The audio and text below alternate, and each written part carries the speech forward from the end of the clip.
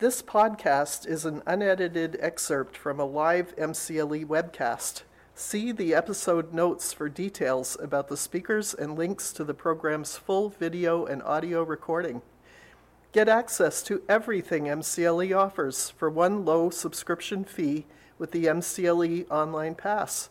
Try it for free for a month. Go to www.mcle.org/onlinepass. Please note that MCLE's products, services, and communications are offered solely as an aid to developing and maintaining professional competence. The statements in this recording may not apply to your circumstances, and no legal, tax, accounting, or other professional advice is being read. So getting to looking at how do we obtain 501c3 status, you form an entity, and we'll talk about that entity in a moment. And as I mentioned before, you apply to the IRS to get an employer ID number, which is just an online thing you do online and you get it right away. And then once you have that, then you apply on Form 1023 to the IRS to get your 501c3 status. When you form your entity, it's important to include specific language stating that the organization is organized and will be operated exclusively for 501c3 purposes. And you also have to include language saying that upon dissolution, any assets remaining after payment of debts will be distributed for 501c3 purposes. There's also some other language that is advisable to include around private foundation rules and some other provisions as well. And Eleanor, let me just add one thing about obtaining an EIN. As Eleanor mentioned, that could be done online. It can be done quickly. As we get closer to the end of the year, be careful, though, because the IRS tends to shut off its EIN system right toward the last couple of weeks of the year. So if you're planning on setting up a charity or any other organization that needs an EIN, don't wait until the last couple of weeks of the year. Get it done as soon as you can. Yeah. So then once you've set up the entity, gotten your EIN, then you apply for on the Form 1023 or 1023-EZ that we'll talk about in a moment. And then once you get your tax exempt status from the IRS will issue what's called a determination letter, which is your C3 letter that you can show to donors and others. Then in order to keep your tax exempt status, you need to file annual IRS information returns, which are the Form 990 series. So if you're a private foundation, you file Form 990-PF, regardless of your income or assets. If you are a public charity, you file Form 990-N, which is if you have annual gross receipts of $50,000 or less. And that is a very easy online form that you can do. If you have gross receipts of more than 50,000, then you can file 990-EZ if your gross receipts are less than 200,000 and you have less than 500,000 in assets. And anything above that, you would file the full Form 990. The key thing here is that you need to file your 990 forms every year, and there are penalties for not filing. But if you miss 3 years in a row, your exempt status will be automatically revoked. And I'm dealing with an organization right now that's in that status and trying to get reinstated. And you don't want to end up in that situation if you can help it. So when you're forming an entity and going to be getting 501c3 status, the types of forms that you would generally use would be a corporation, a trust, in some cases an unincorporated association, but those are a little harder to deal with, so I wouldn't recommend using one of those if you can help it. And in some cases, a limited liability company will qualify, but it's pretty limited, so to speak. So a single member LLC is a disregarded entity for tax purposes. And so if you have a 501c3 that sets up a single member LLC, it does not need to obtain 501c3 status or go to the IRS to obtain 501c3 status for its own single member LLC because that entity is disregarded. But if in some cases you may have a multiple member LLC, And the IRS issued a notice in 2021, that is notice 2021-56, about what are the requirements for an LLC that is seeking 501c3 status. And the upshot is that all the members of the LLC must be 501c3 organizations or government entities, and the organizing documents for the LLC must require that. And the organizing documents have to specify those and include those provisions that I mentioned about limiting to charitable purposes and distributing for charitable purposes upon dissolution, and also include language that says that if one of the members ceases to be a 501c3 or a government entity, that there will be a contingency plan, such as suspending their membership. So if you're dealing with an LLC, you need to be careful about how you do that. So most of the entities that we form are corporations. In some cases, for grant-making foundations, a trust form can be beneficial. So generally, if you want to get 501c3 status, you have to file Form 1023 or Form 1023-EZ to be recognized. However, if the organization is expected to receive less than $5,000 or less in annual income each year, it does not have to file a Form 1023. But if you're seeking charitable donations, your donors are probably going to want to have verification that you are a 501c3. So you're probably going to want to apply just to get the determination letter. Also, churches and other houses of worship are not required to file, and many do not. Some are covered under what's called a group exemption within their denomination. Some, because of wanting to be able to show donors their determination letter, will file so as to get a determination letter. The Form 1023 application is completed online now. So we have a screenshot here, but you set up an account on pay.gov and you fill in the form online. So I mentioned before Form 1023 versus Form 1023-EZ. So the 1023 is the long form, and it takes the IRS longer to review and get back to you. Form 1023-EZ is possible if, as I mentioned before, if your gross receipts are expected to be less than $50,000 in the first 3 years, and your assets are valued at $250,000 or less.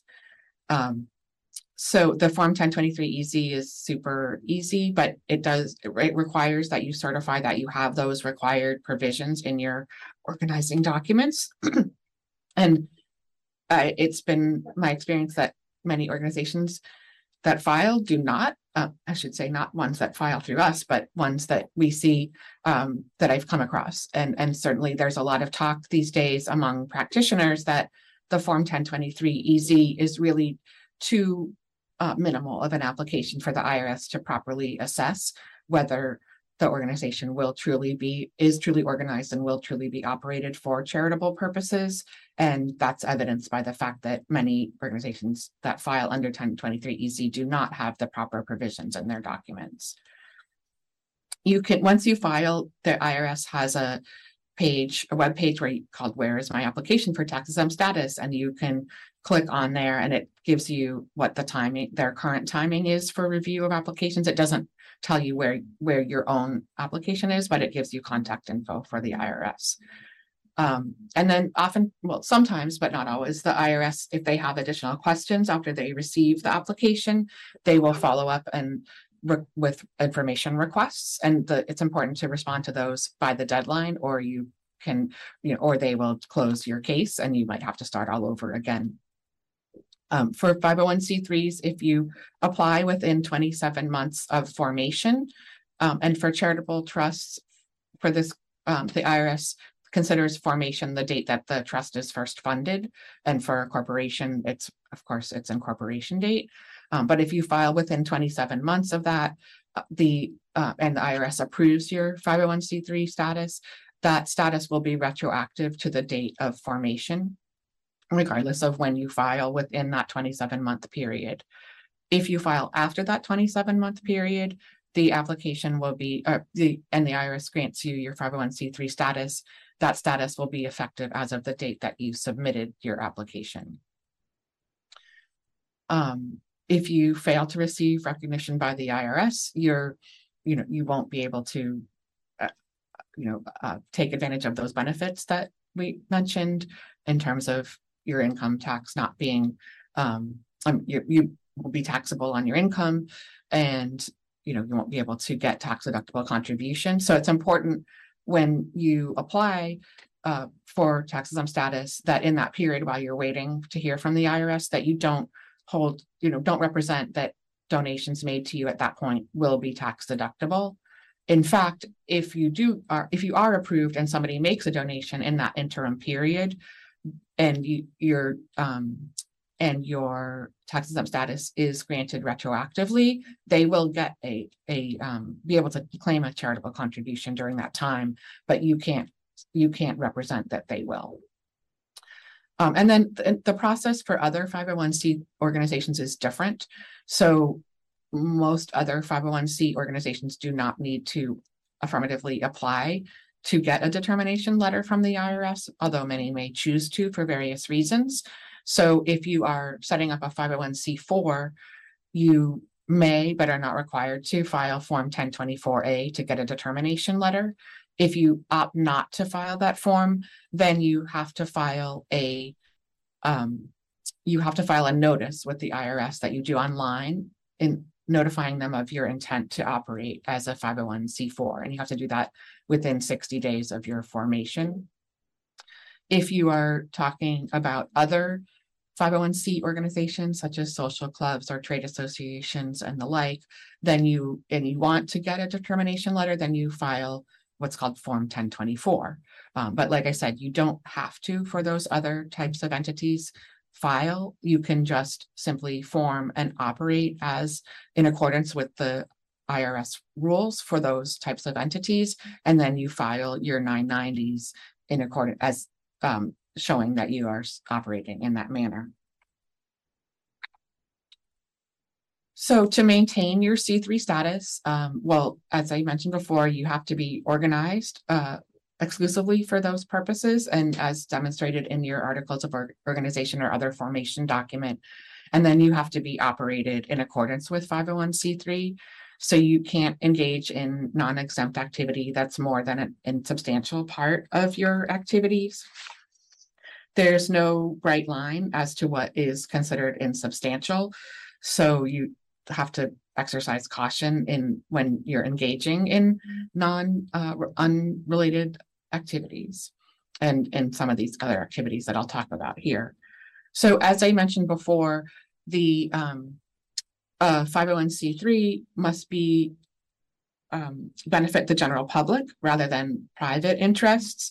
And the benefit to private parties, whether those parties are related to the organization or not, must be incidental to the public benefit that the organization provides, both qualitatively, as in the private benefit is a mere byproduct of the organization's public benefit activities, and also quantitatively, as in private benefit must be an insubstantial in amount when compared to the other activities. So you have to be careful if you're engaging in for-profit affiliations or joint ventures, or if you're providing services to for-profit entities or private individuals. And Brad will talk a little bit more about those shortly. And it's important if you're engaging in a joint venture to establish a structure and processes for your organization that emphasize its charitable mission. So you want to have an independent board. Sometimes an organization might be set up in connection with a for-profit entity, but if it is, you want to have a majority of the board members be independent in most cases. And you want to have clear conflict of interest policies, and you want to be always focusing on the charitable mission and when making decisions about the use of funds and assets and resources. You also, as a 501c3, need to be careful around what's called private enormment, which basically means benefits to insiders. In the private foundation context, there are the self-dealing rules that I mentioned. And in the public charity context, there are what are called excess benefit transaction rules. So in either case, you have to be very careful and wary of transactions with insiders or benefiting insiders in terms of the use of the assets and activities of the organization, as well as being careful around non-fixed compensation that is determined by percentages or compensation that's not subject to a cap. I mentioned unrelated business activities. Those you can engage in, but you have to limit them to an insubstantial amount. And so if your organization does end up engaging in unrelated business activities that look like they're going to take on a life of their own, it's often good to put those into a subsidiary, such as a C corporation. As I mentioned before, C3s cannot engage in political campaign activity in support of or opposition to candidates for public office. So you need to be careful to avoid that at all costs. You also want to monitor your lobbying activity. Private foundations are not allowed to lobby. Public charities can, but it must not be a substantial purpose of the public charity. And generally speaking, there's not a bright line rule, but your public charity can make an election under Section 501H of the Internal Revenue Code to have specific dollar limits placed on its lobbying, where it can track those and determine if it's getting close to those limits. And as I mentioned before, to maintain your status, you must file your Forms 990. Otherwise, you will be automatically revoked if you don't file for 3 years in a row. So with that, I will turn it over to Brad to talk about the next part of our presentation.